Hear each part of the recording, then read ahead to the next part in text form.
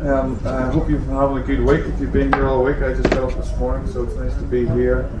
You hopefully are in the right seminar, Prayer Through Disappointment. I will not be disappointed if you leave now because you're in the wrong seminar. I will pray about it. I want to share a little bit today, really my own story, and then just some ways that I've learned to pray my way through my own personal, really, disappointment. And I hope that will be helpful for you. So I'm going to start by doing that in a moment.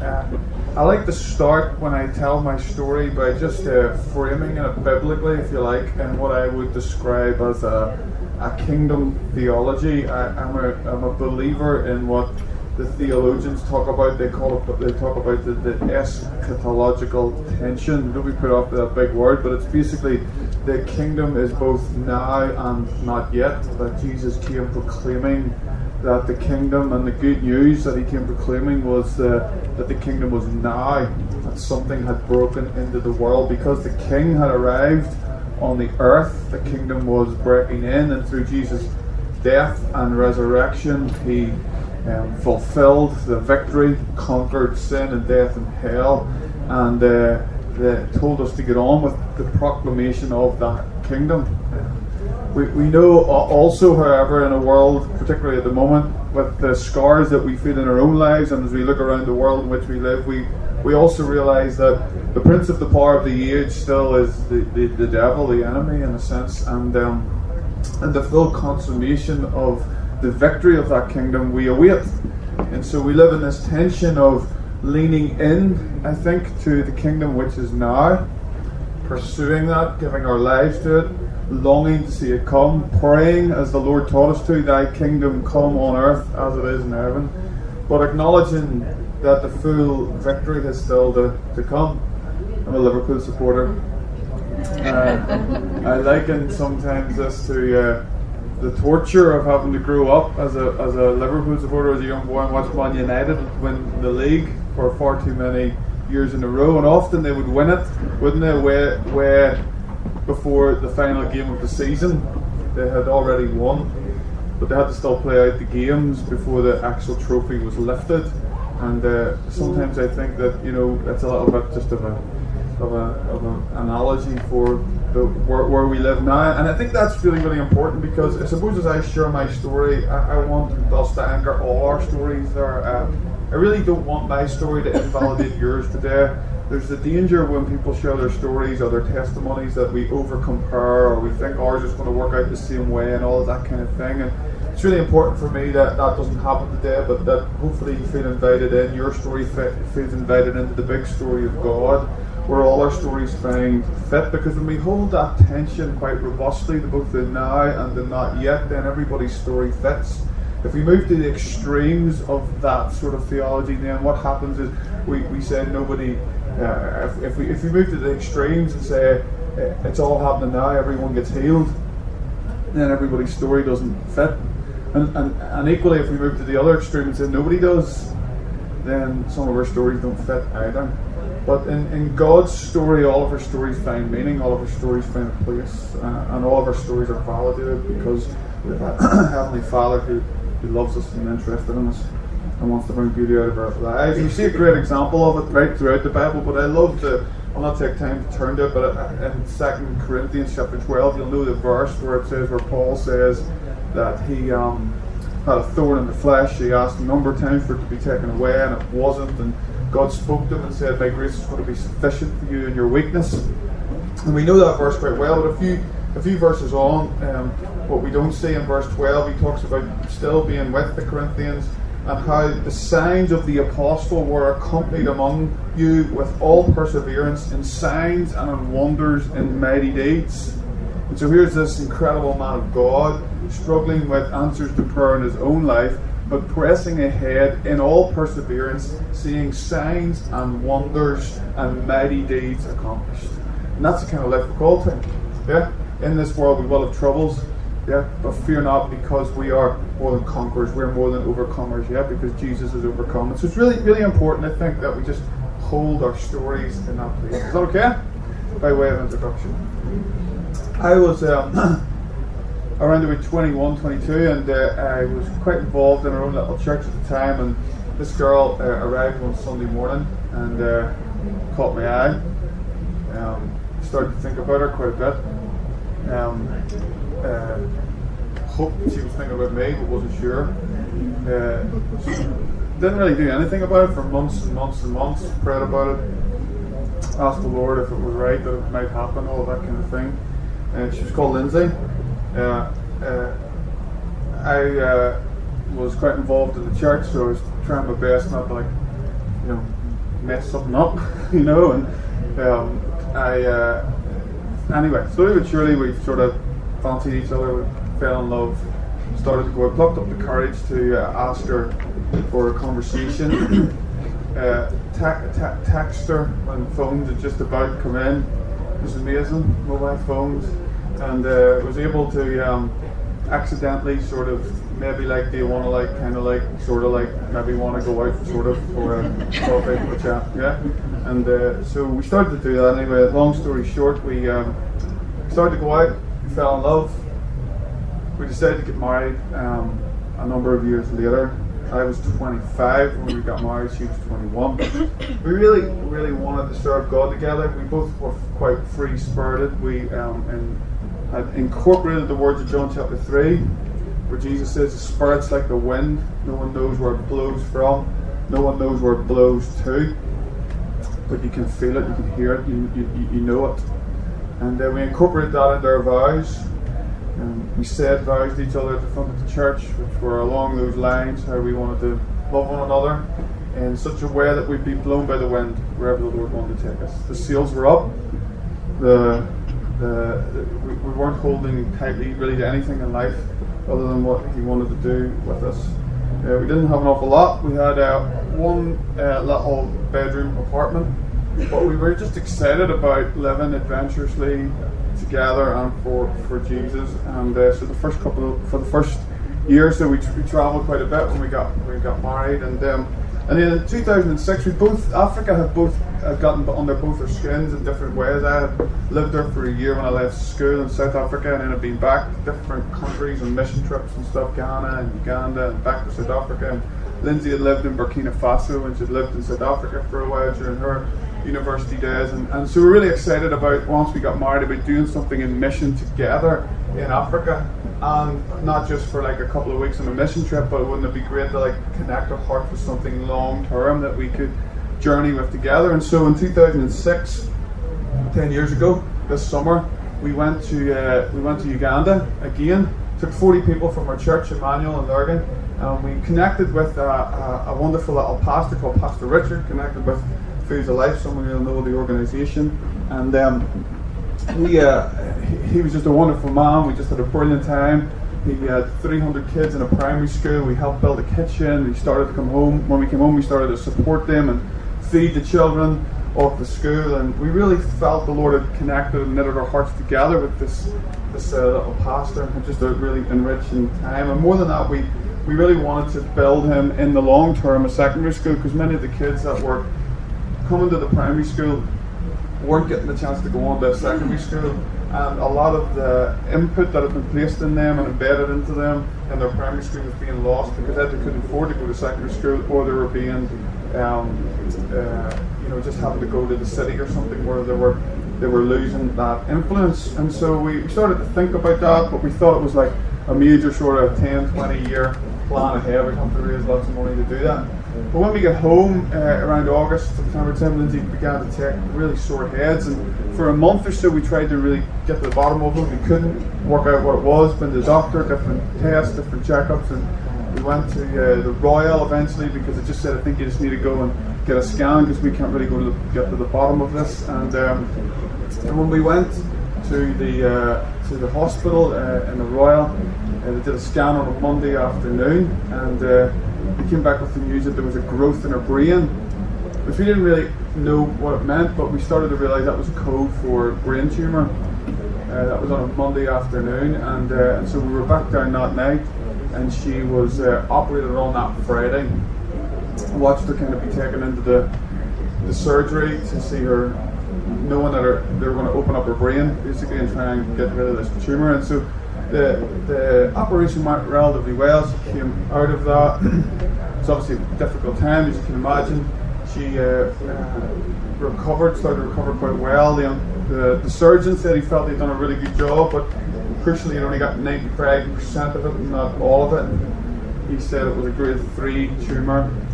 It was a benign form of malignant tumour, whatever that means. And he told us in his words to get on with doing what we wanted to do with our lives: have kids, travel, fulfill your dreams.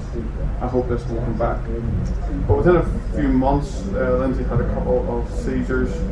She was rushed back into the hospital by Christmas that year. Another round of brain surgery, and then we entered into 6 weeks of radiotherapy, chemotherapy. Some of you've been there, and after Christmas, she probably just got worse and worse and worse. And so I found myself at like 27 years of age, just looking after, basically, and a wife who couldn't do anything for herself, feeding her, washing her, taking her to the bathroom, all of that kind of stuff. And I prayed like I'd never prayed before. I fasted for 14, never ate anything for 2 weeks, cried out to God, to heal her. Had the whole church was praying. Many of you maybe, you knew me. Just the way it is in Northern Ireland, isn't it? We know people that know people, you know, and we know Christians that know Christians. People were praying all over the country. She was getting worse. And yet, in the midst of it, we were experiencing incredible peace from God, hoping that she was going to be okay. But around sort of middle of April, I sat beside her bed one day and I said, God, I have nothing else to give you. I have done everything I can do. I prayed, I fasted, I sought you, and it's not getting better. God, I don't know what to do. I'm not giving up, because you told me to love my wife as Christ loved the church. So I'm going to give everything, and this is not me resigning myself to anything. I want to fight right to the end. But God, somewhere in this, I need to kind of acknowledge your sovereignty, your goodness, and I think I'm running you close at the minute, God, but I know that you love her more than I do. And so I'm giving her to you, but God, it was like my own Gethsemane, yeah. And I cried this out to God, wrote the prayer in my journal. About a week later, on a Sunday morning, the 22nd of April 2007, she died. I woke up at 6:30 in the morning and watched her take a number of deep breaths, and then she just stopped. And so I just couldn't believe she died. I didn't think she was going to die. I was hoping against hope that she wouldn't, but she did. And so on that morning, I was thrust from, because all the prayers that people have been praying had allowed me to love somebody like I never thought you could love somebody. Like, I was just a typical boy, right? I just wanted to marry a girl that fancied and hope I'd kept fancying her for the rest of my life, right? That I was just like, I was pretty shallow probably, right? Pretty superficial. But whatever happened in her sickness, I learnt how to love somebody like I never thought you could love somebody. When I could get nothing back from her, my heart was swelling with love and with love and with love. And I think it was galvanized by all the prayers of God's people. And so it felt like in that purity of that love, I touched a glimpse of heaven. So when she died, it felt like I was touching a glimpse of hell. Because I'm not sure if hell's going to be all the kind of images that we have in our head around, you know, fiery flames and being scorched and all of this. I think it's going to be complete separation from love. Separation from love. And that's a tormenting place to be. And I felt like I started to glimpse that, and so I just was thrust into a pain beyond what I thought was you could feel. I didn't think it was possible to feel the level of pain that I started to feel. I didn't think that I was going to make it through the day. And my uncle, who had lost his wife the year before, told me just try and split the day into threes, right? Try and get the lunch. If you can get the lunch, try and get the tea time. If you can get the tea, you'll maybe try and make it so you go to bed. And then the long, lonely nights where we used to say the tears would run out of your eyes and down into your ears. We used to talk about the nights of tears in your ears, where all you were left with was an earful of tears, where sounds and aches came out of your mouth that you never thought were possible to make because you couldn't find words to express. And so I remember sitting back in my mum and dad's house, I was 27-year-old, and one of my sisters who had all moved out of their house, my three sisters had all moved out and got married in the years previous. So it was back in one of my sister's old rooms, which my mum hadn't got redecorated yet. It was pink and it was purple. And all the contents of Lindsay and I's house were sitting around my feet. And I just remember thinking, I'm 27 years old, I'm a widower, I'm living with my mum and dad again. I don't want this to be my story. But it is. But how can I get out of this story of my life? How can I get out of this? And there was no way to get out. This was my story. And I don't know if any of you have ever been there in different circumstances in your life, but sometimes you just get to the point in life where you just think, God, this was not the script I intended for my life. This was not the storyline that I was thinking it would become. But it was. And soon I realised in the midst of that, while it was all I wanted to do was really crawl up in a ball and give up, it was I had a choice to make. I had a choice to make. Was I going to just do that, give up? Or was I going to try and somehow believe God for some kind of reason why I was still alive? It felt like I had died as well. I don't know if when you were young, the best way I can describe it, when you were young and you have like, in school that you mix two colours of plasticine together and then you got like told off and you tried to separate the two colours. It was really hard to take one colour out without taking shreds of the other colour as well.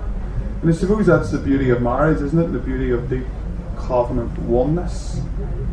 You know, that's what the God gifts us with, and I suppose is a sign of his relationship to us. And so it felt like when Lindsay died that so much of me died as well. And so I was trying my best to try and find a way that I still had a purpose in life, because I just wanted to give up.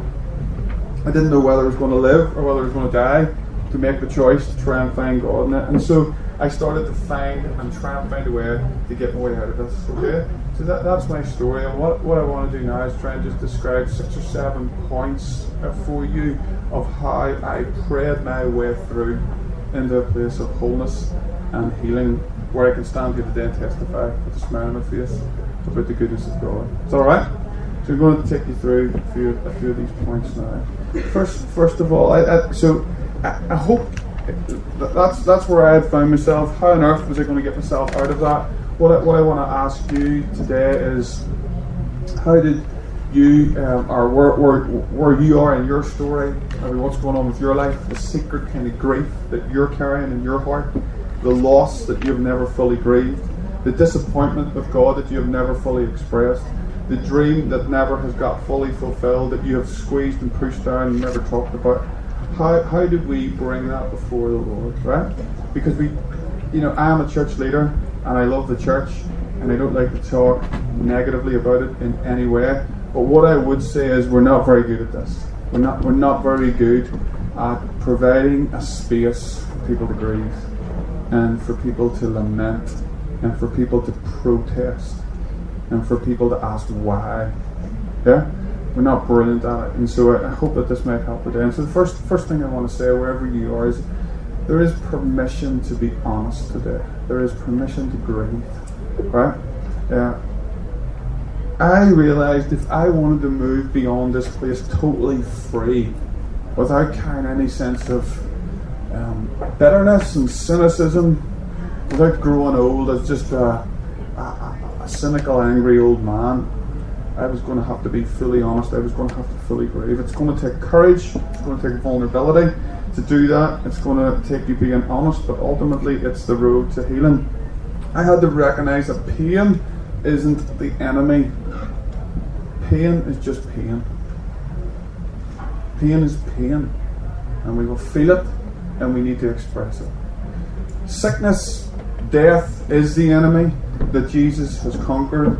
So I'm not saying that we should cozy up to that, or we should, in some way, glorify suffering as some kind of virtue. I don't believe that. But the pain that we will feel in this world is real. And we need to not run away from that. We need to find ways to express it. Often pain is a sign that our hearts are still beating. The alternative is to be numb and feel nothing. And so it's not to be avoided, but it is to be expressed.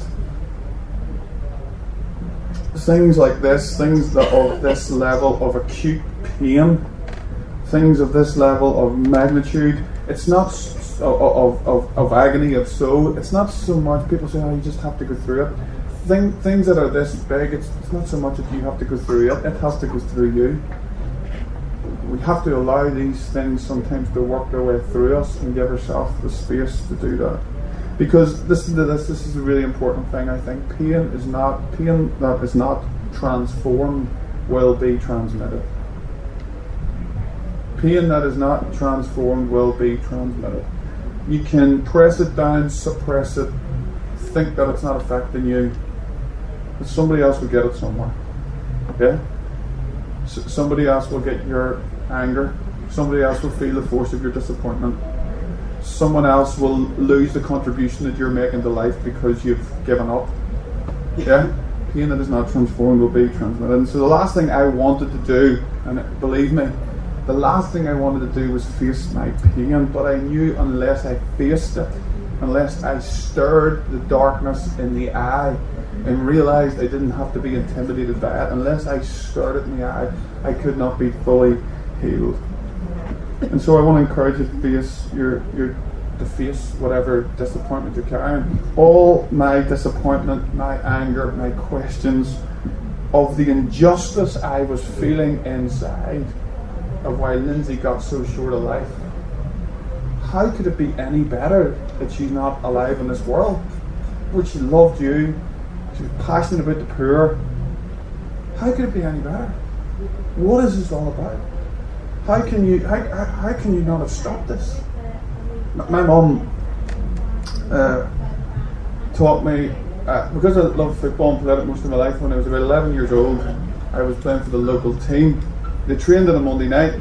I was brought up in the countryside and went to a little gospel hall children's meeting on a Monday night.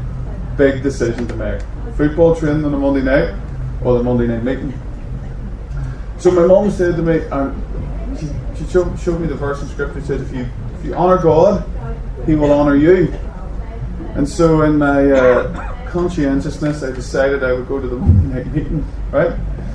And I decided to do that, but I still got picked to play every Saturday, which was relatively unheard of if you didn't train. And so my mum taught me at 10 or 11, whatever age it was, years of age, that if you honour God, son, He'll honour you. But what I didn't realise that I had built my theological framework for life on this principle: if I honour God, He would honour me, which is obviously true and right. I just didn't realise how much of an agenda I had when I prayed that prayer. Because when Lindsay died, I was like, God, what's all about it? I've honoured you. I waited for this girl. I've wanted to serve you with her. I haven't been squeaky clean all my life, but for the most part, God, I tried to wait for the one that you had for me and give myself completely to you and live for you fully, and you give me 18 months. 18 months. Seriously, God. 18 months with the one that you... And I knew that if I didn't, and this was the hardest part, right? Because I actually still love God. I'd known too much of His love in my years growing up to just know that He didn't love me. But I just was so disappointed with Him. And my own dad used to sit on the end of my bed at night when I wept and said, son, if there's nothing to say, but if I could just take this for you, I would take it in my own body. And I was thinking, but God, where are you? My own dad wouldn't do this to me. But what on earth is this all about? How could you take her from me? How could you not have stopped this? And I started to realise that if I was going to be able to ever one day do what I'm doing right now, I needed to be true to my pain. I needed to be true to the disappointment I was feeling. I wasn't going to fake it. I wasn't going to turn around and just use little religious glib phrases like glory to God, all things work together for good, just for the sake of saying those sort of things, if it wasn't really the life reality that I was feeling in that moment. And I started to realise that I couldn't actually control the grief anymore, and that needed to be expressed. And I started to find comfort. This is what I'm really passionate about you taking from this today. I started to find comfort, or at least maybe not even comfort at this point yet, but I started to find connection with the scriptures. Because while most of the songs that we sing in our churches are about triumph, and that's really important, and I love a good time of worship where we do that, what I started to realise is the Bible was full of lament and honest cries from people that would not allow their grief to be hidden. They knew that if something needed expressed, it needed expressed before God. We have a choice today. Will we let our pain fall before the face of God? Or will we keep it behind us where He can't get there? That's the question that I suppose I want to challenge us with today. Will we pour it out before the Father? Or will we hold it at a place where He can't get there? I found comfort particularly in the Psalms, but in other places, Job, Lamentations particularly, but Psalm 22, my insides are turned inside out. Spectres of death have me down. I shake with fear, I shudder from head to foot. Who will give me wings so that I can get out of here on dove wings? I want some peace and quiet. I want to walk in the country. I want a cabin in the woods. I'm desperate for a change from this rage and stormy weather. I started to realise that the scriptures give us a language when we don't have one for ourselves in times of grief. They are what I call soul articulation when we can't articulate themselves. Because all we've actually got sometimes is agonising groans. And the psalmists give us words to try and articulate what we're actually feeling inside. And so, permission to be honest. The second thing which kind of ties in is allow this honesty, recognise this honesty as prayer. Right? My prayers in this time of grief were different than any kind of prayer I'd ever prayed before. And so all the questions that I just alluded to that I was asking God there, I felt, and maybe you're feeling even as I said them, can you say that to God? I'd never prayed like that before, but as Eugene Peterson says, it's better to pray badly than not to pray at all. You know, when you're reading Psalms, it tells us that which one is it? The one about Psalm 133, by the rivers of Babylon Psalm, and it says when they're in exile, how we wish to dash the heads of your little ones against the rocks. Have you ever heard anyone pray that in your prayer meeting? God, I hate this person so much at the minute that I'd like to whack the head of its child against the rock. This is in the Bible. It's not as domesticised and as sanitised as we think it is. And that's not to say they did that. Because the Israelites knew that if emotion needed expressed, it needed expressed before God. It needed expressed before the face of the Father, who can take it and can deal it and can transform it. They knew where to channel their disappointment. They knew where to channel their hatred. They knew where to channel their sense of grief and protest. Where did they channel it? Right before the face of the Father. It was all prayer. And in that place, it could be transformed. And so I tried to direct my honest cries upwards, not just outwards. I wanted to face it before God. I chose to try and deal with this pain in front of my Father and to express that disappointment.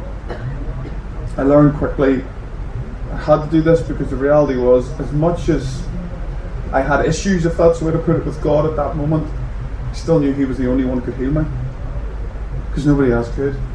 Nobody else could fix it for me. And that's where I found help in the scriptures. They got me in a way that nobody else and nothing else could. They connected with me. They didn't allow me to settle for the cute little religious platitudes. Do you know those things that we get when people die? Do you know those horrible cards that we get about a rose, coming up some other side of a wall and all that, and she's not really beside you, she's just in another room? When you're dealing with grief that acute, those kind of things don't really mean anything. In fact, while it was, the people used to say to me, "At least you know where she is." And all I could say is, at the minute, all I know is she isn't. And she's not beside me in bed. She's not holding my hand when we're watching TV. She's not beside me when I go for a walk. I needed words that got that. Does that make sense? I needed words to get that level. And this is what I'm really, really, really passionate about. The Bible does. The Bible gets this level of pain. In the Old Testament scriptures in particular, and as we come to see more than ever, in the words of our Saviour on the cross, "Why have you forsaken me? Dad, where are you?" This is right in the middle of the Bible. And so I want to encourage you practically. I found help in the contemplative traditions of the church as well. I found throughout church history there's been people who've experienced this kind of thing. Sometimes some of the modern stuff we read, not all of it, some of it just doesn't get the same depth. Some of the best stuff that we have in church history gets this kind of stuff. And so I found help in the contemplative traditions of life that help me articulate. They give me prayers to pray when I didn't have to pray them. Augustine, St. John of the Cross, all of these kind of people. If you'd like me to point you in direction, talk to me afterwards. And sometimes in those lonely nights, I found my own language. I found my own tongue to connect with God in the eerie stillness of the night. And I came to realise that the darker the night, the brighter the stars, the deeper the grief, the closer is God. The third thing was that I realised that in doing these first 2 points, right, and having a permission to grieve and be honest, and realising that this honesty was a prayer, I realised that because of these, God was present in our suffering. This is an awesome, awesome truth. Like, you know the way we talk about being present. I'm the kind of guy when sometimes, to my shame, when my wife's having a conversation with me and I'm agreeing, I'm not fully present. Yeah?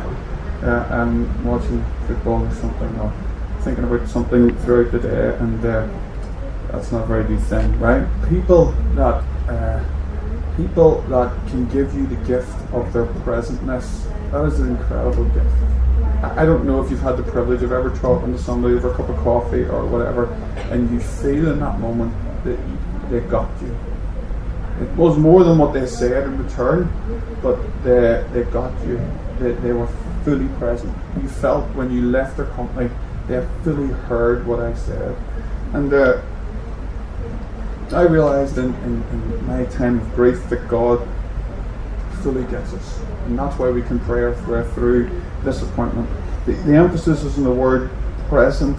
He comes, and even when it's silent and it's dark, He is present. The God of all comfort, the Father of mercies, draws close and envelopes in His presence, but He comes and makes Himself present. Psalm 18 says, a wonderful verse that helped me a lot was, He makes darkness His secret place.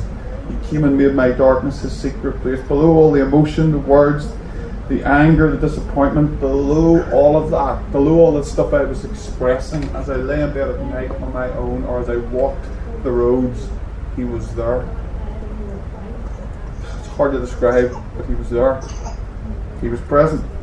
Why is He there? Why can't He be there? Because He's qualified to be present, because He has suffered in ways beyond what we can imagine, and He has embodied in Himself all, not just the sin of the world, but all the consequences of sin in the world in His own body. Jesus has embodied the pain and sin and brokenness of the world. That well-known verse Isaiah, surely He has borne our griefs and carried our sorrows. In Jesus, God embodied the brokenness of the world in Himself, and so He actually feels what we feel. We see this throughout the scripture. See it back in Exodus chapter 3, don't we?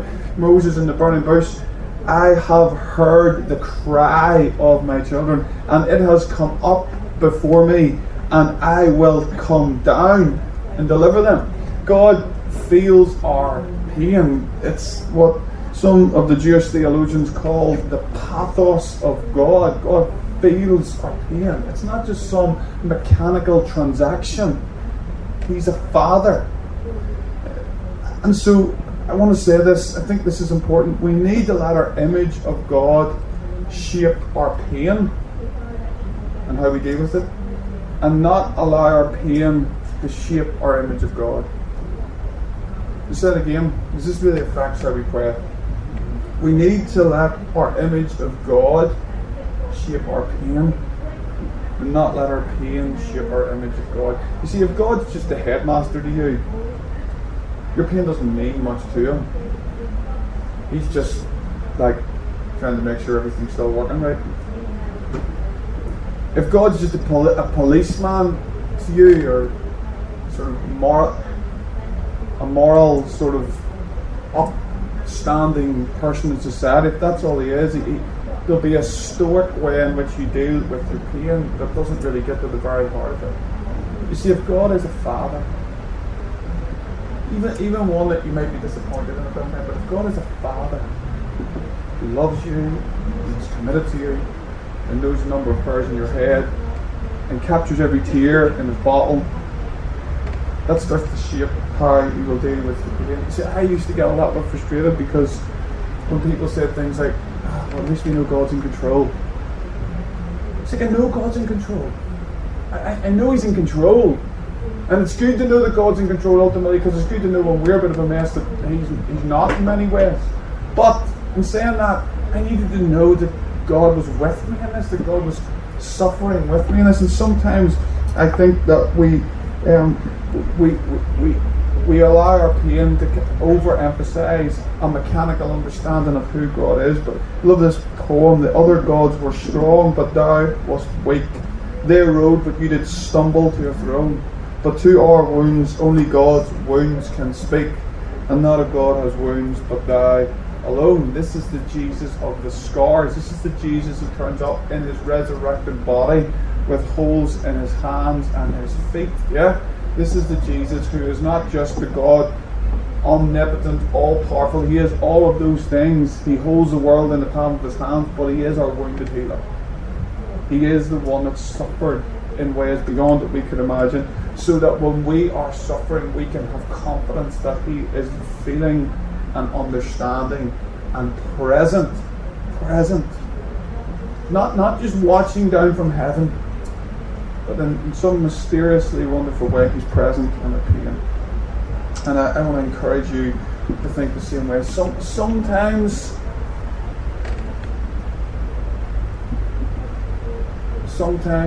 people have different understanding people have different views on this, but sometimes when we grow up with the understanding of church and we sing the line in that beautiful song, "The Father turned his face away,"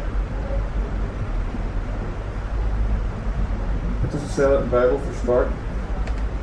What it does say is God was in Christ reconciling the world to himself. I'm sure it broke the heart of the Father and what all went on there, and it's holy mystery. And I'm sure to watch Jesus become sin for the world broke the heart of the Father.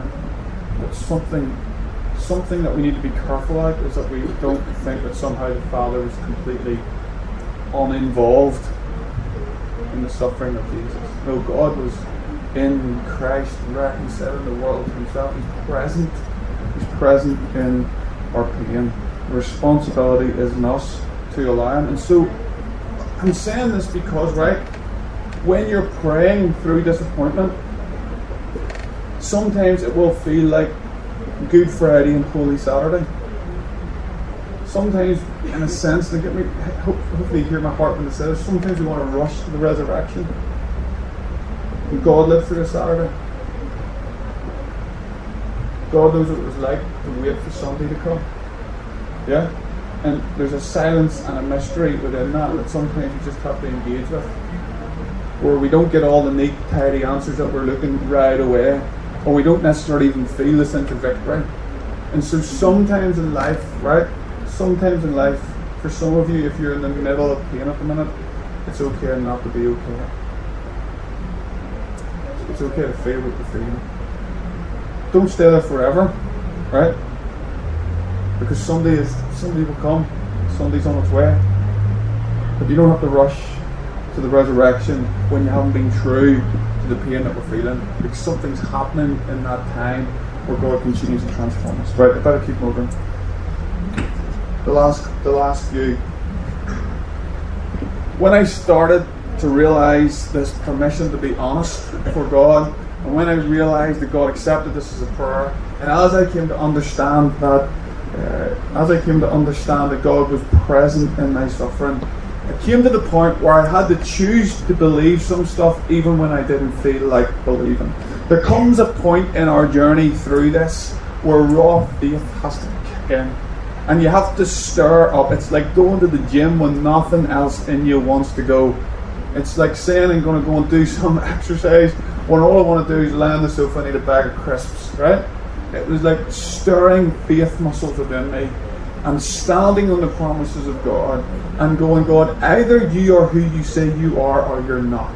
And it came to the point in my life in this journey as I prayed that my prayers became the prayers of faith, where I said, God, either you are the God that brings beauty out of ashes or you're not. God, either you are the God that works all things together for good or the rest of my life is just a meagre second best. God, either you can make my morning dancing or you can't. And God, I'm going to choose to believe that you can, but I'm not sitting on the fence anymore. I'm going to make a choice to stand on your promises and to remind myself of who you are and how you want to do this. Who have I in heaven but you, Lord? And on earth there is none beside you. My heart and my flesh will fail, but you are the strength of my heart and my portion forever. Day after day after day. Sometimes 10 and 20 times a day. That's what I say. Who have I in heaven but you, Lord? On earth there's no one beside. My heart and my flesh are failing, but you are the only one who can defibrillate my heart back to life. Only you. So either you can or you can't. And so God, I'm putting it all on you. I can't sit in the fence. I can't have one foot in and one foot out. I can't rely on my own way to get out of this, God. It's either you're going to bring beauty out of ashes or you're not. God, either the rest of my life doesn't have to be just existing to get to the end, cold in the heart and disappointed and feeling that the best days are behind me, or I can push into what you say, all things. Either my thing is part of the all thing or it isn't. Yeah? Those are the kind of prayers that I was praying at that time. And some of us, maybe, we just need to stir faith within us. To choose to believe. I didn't feel like praying that prayer when I prayed it. It's easy for me to stand up now and talk about it. But I had to rouse my heart and rouse my spirit to say those kind of prayers.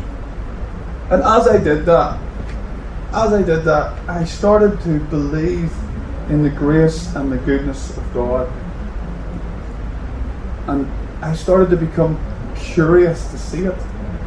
I started to become curious to see, if God is this God, then where could it be in my story? Allow your prayer of faith to become a prayer of insight, right? And so this started to happen months after Lindsay died, and after I'd expressed all this sense of injustice, agony and disappointment and anger of God. And then I said, I started to realise where I had, in one hand, felt and experienced all this. I started to see a different way. I started to think about, slowly it started to dawn on me. When I was 17 years of age, and I said to Jesus, you can have my life. All of my ambitions, hopes and plans. I was at conferences like this one, and I was like, Jesus, you can take it all. You can have me. Send me wherever you want to do. The joy of just having sins forgiven and knowing that I wanted to live for Him. Having a hunger in my heart to know God and to make Him known. And I thought it was all the trip to Africa. And I thought it was all the sermons that I was preaching. But maybe for you, God, when I said you can have my heart and do whatever you want with it. Maybe the biggest calling that you were allowing me to be part of was to love a girl that was going to die when she was 23. Maybe you were going to allow me to be the one that got to love her, fulfill her, complete her, so that she knew when she went to heaven she was fully loved. And God, you picked me. You picked me to be that man. You allowed me to be that person. And somehow, through these prayers of faith and choosing to believe in the goodness of God, I started to see His goodness in the midst of the mess all around me. And I started to think, well, God, I wouldn't have chose this way. But I wouldn't have wanted you to pick anybody else. You let me be the one. And so it sort of left me like, God, I really want to be angry with you still, but I can't. Because you chose me. You chose me to be that one. And you've allowed me to do and experience something that I never thought that I would. And in that I've got to know you, God. I've got to know you not just in the power of your resurrection, but in the fellowship of your suffering. Frederick Buechner says the resurrection means that the worst thing is never the last thing. And so I want to encourage you, hang on. I know it hurts like hell. It hurts like hell. But hang on. Hang on, because even in the midst of that, as we're true to the expression of our disappointment, see, what I'm trying to say to you, all of this stuff, all this revelation I got, I believe I only got it because I was honest right from the beginning and tried to be true to that pain. And so when we start to get shards of light coming through, one of the smartest men I've ever known said something to me in the midst of this, and very gently, and he said this: sometimes our journey towards God, Alan, is a stripping away of illusions about God. That's good, isn't it? I wish I said that. Sometimes our journey towards God is a stripping away of illusions about God. And I realised, I thought God owed me one. I prayed with an agenda. I thought when I honoured God, that would mean long life with Lindsay, wonderful things we do together for Him. Well, that was wrong in a sense. God, for whatever reason, had another plan, and I could see His goodness throughout it. And in this world where this kind of thing happens, God's traces of grace and goodness were on it and throughout it. And it led me to what I would describe in the prayer journey a prayer of relinquishment. I relinquished my own stipulations that subconsciously I was placing on God for how He should honour me and how He owed me one for all I had done for Him. And all of a sudden I started to realise there was a little bit of the selfish streak in us is quite deep, isn't it? Even when it comes to prayer. And I relinquished that to God. I heard somebody say this is the worst piece of pastoral advice I've ever heard in my life. Let me just caveat that by saying that I heard someone tell me that his grandfather was a chaplain in the war, had came in and a soldier came in, or a friend that came in and said that he was going to told the chaplain that he was giving up believing in God because his wife died. And the chaplain says, well, that's interesting. And he says, well, what do you mean? He said, because your friend's wife died 2 weeks ago and you wouldn't lose your faith then. So I don't encourage you to come out with that sort of sin if you're counselling anyone through grief, but it does illuminate a little bit of how we subconsciously hold God to some kind of an agenda with our prayers, doesn't it? Rather than trust ourselves completely and wholly into a perfect Father whose ways are great and good and can be trusted over and above what we think He should be doing. And that's what kind of happened in my life. Last couple of things to say. In the whole thing, embrace the mystery. Embrace mystery. Embrace silence in prayer times. Yeah? Meditate on the goodness of God without always having to talk.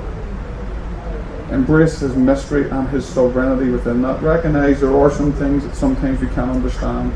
Let your heart be the primary place of connection through difficulty and disappointment, not your head. Yeah? Let your heart continue to engage with God in these times of disappointment, and particularly prayerfully.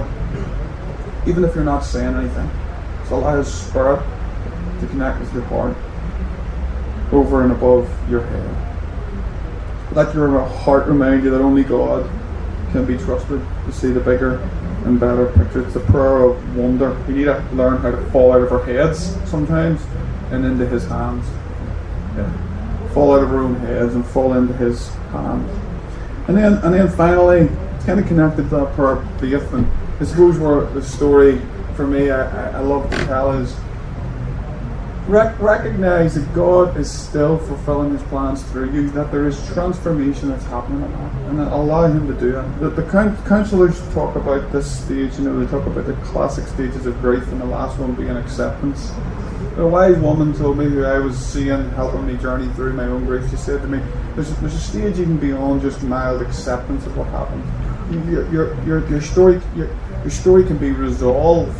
And I wondered what she meant by that, and I didn't really like the word initially, but God can take what we've been through and actually transform it into a thing of beauty.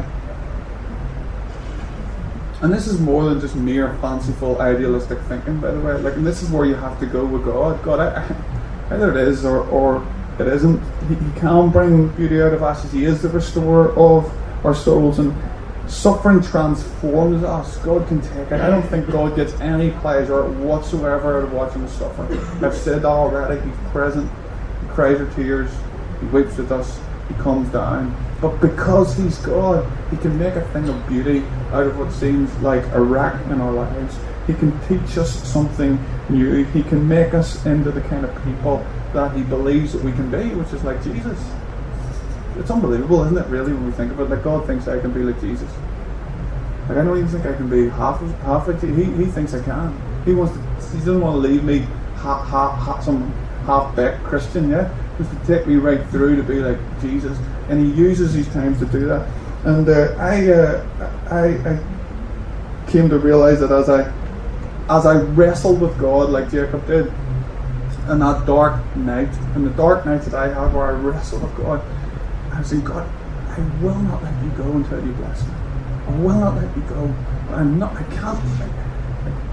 can't just accept this. I need to express what I'm feeling to you. And as I wrestled with God, like Jacob, we know the story, don't we, that he had his hip pushed out of joint and limped for the rest of his life. And I remember thinking about this and thinking to myself, imagine like the days after this when Jacob's sons were all sitting around, and maybe somebody come to visit, and Jacob's walking around the camp trailing a leg behind him, limping. And you'll be like, what happened to Dad? Why did he got that limp? And you could probably see the brothers and the grandkids all looking at one another going, we're not quite sure what happened, but that was the night. That was the night that Dad wrestled with God. That was the night that something on the other side of that Jabbok River, that was the night Jacob went toe to toe with the angel of the Lord. He met him face to face. And I suppose I started to think, God, if there's anything that the rest of my life can mark, if people look at me and they remember that I'm the one that lost his wife when I was young and all that, that will not be my ultimate definition, but that somehow they will go, something happened to him during that. Something happened to him on that night, in those days after his wife died. He met with God. He went face to face with God. He encountered Him in a way that seems different but transformational.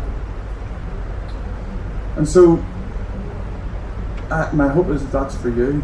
And just to give you one example of how God has done that in my life is, I mentioned about how Lindsay and I went to Uganda and we long when we came back from that first trip to Belfast Secondary School. And so when Lindsay died, and one of the ways I was just trying to get my head focused on something else was said to some of my friends, do you want to try and just do this? We'll just try and build a secondary school. And they were like, aye. Yeah, just give it a shot. And I thought this was a way on down the line, but let's try. And so my mum at the time when Lindsay was sick, at this verse, she was praying, it was a verse in Isaiah 49, that Israel would be a light to the nations, and her hope and prayer was that Lindsay's healing and testimony would be a light to the nations. But when Lindsay died, we forgot about this voice. Thought Mum had got it wrong. But Mum doesn't often get it wrong. And so I went, her and my sister Grace, they decided that they were going to try and raise some money to buy land for the secondary school. Lindsay had died in April 2007. That's September of the same year. On her birthday, my brother-in-law, my sister's husband, shared the same birthday. And it was his 30th at the time, and they obviously didn't want to have a birthday party because it was the same time as Lindsay's. So they thought, well, let's just invite a few people around and we'll just make contributions to this land rather than buy presents and celebrate. And so invited a few people, more and more people wanted to come. I had nothing to do with it at all. They ended up having a book out, I think it was the Armagh City Hotel. 250 people came for a meal, shared a little bit of the heart. We needed 10 grand to buy land for the secondary school. People just put money in the bowl, and when we counted it up, it was 25 grand. So I went to Uganda that next January 2008, and they bought this land for us. It was 10 acres on a hill, sitting in the middle of the Ugandan bush, looking down over these little villages with fires going up. And as I stood there and started to imagine what could be, the verse that my mum had prayed for Lindsay came back into my head. A light for the nations. The primary school that we connected with was called Source of Light. So it seemed that Light for the Nations for the secondary school would be a great name. And I started to imagine, we're going to build a school. We're going to build it in her memory, in Lindsay's memory. And we're going to raise up, give young kids a chance of secondary school education. We're going to teach them about Jesus. We're going to teach them the ways of the kingdom. And we're going to send them as missionaries into all the world, that they would be a light to the nations. And that summer, we got 80 people from our church. We built the school that started in 2009, just back last week. Funny story, believe it or not, I was supposed to come back last Tuesday. Arrived at the airport in Entebbe, forgot my passport, left it in Kampala. Had to stay for another 2 days. Eventually, I'm home, I'm here. But I was there just last week. And we see kids that love Jesus. And William, one of the first boys that Lindsay met when she was there, was an orphan. He lived with Pastor Richard on his floor, slept on his floor. He's now about 21, 22. He loves Jesus. He's a ministry that goes into prisons and tells people about Jesus. He feeds the poor. He doesn't really have any money himself, but he somehow has managed to sponsor 2 young kids himself that he is now supporting and loving. And somehow God has brought beauty out of an absolute train wreck.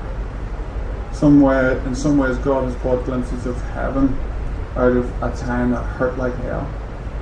And if he can do it for me, he can do it for you. But engage with it. Engage with it. Get some people around you that maybe will walk with you through it. And God has restored more than I could ever imagine. 3 years later, I met another girl called Rachel. We fell in love and got married. She's amazing. Not easy for her picking up someone like me in the state I was, but she did.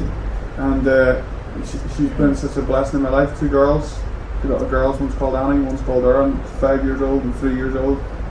And I would not have imagined my life could turn out like this.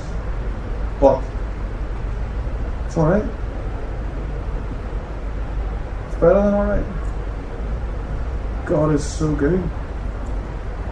The Bible says this, and I'll finish with this verse. Hope, in Proverbs 13 verse 12, hope deferred makes the heart sick. If you have no hope in your life at the moment, the Bible says we're sick. We weren't born to be hopeless. We weren't born to carry hopelessness around in our hearts. And the next part of the proverb says, but when desire comes, it is a tree of life. And I just hope that in my story, for those of you who are maybe a little bit hopeless at the moment, this will stir desire. Because desire will bring a tree of life. Fruitfulness, healing, wholeness can come. And I really, really want to encourage you to preach into that and press towards that. Because God is the God who can bring all things together for good. Let's not say it unless we believe it. And let's not say it unless we're prepared to prove God in it in our lives. I'd love to pray for you, and then I'll hand over. Is it okay?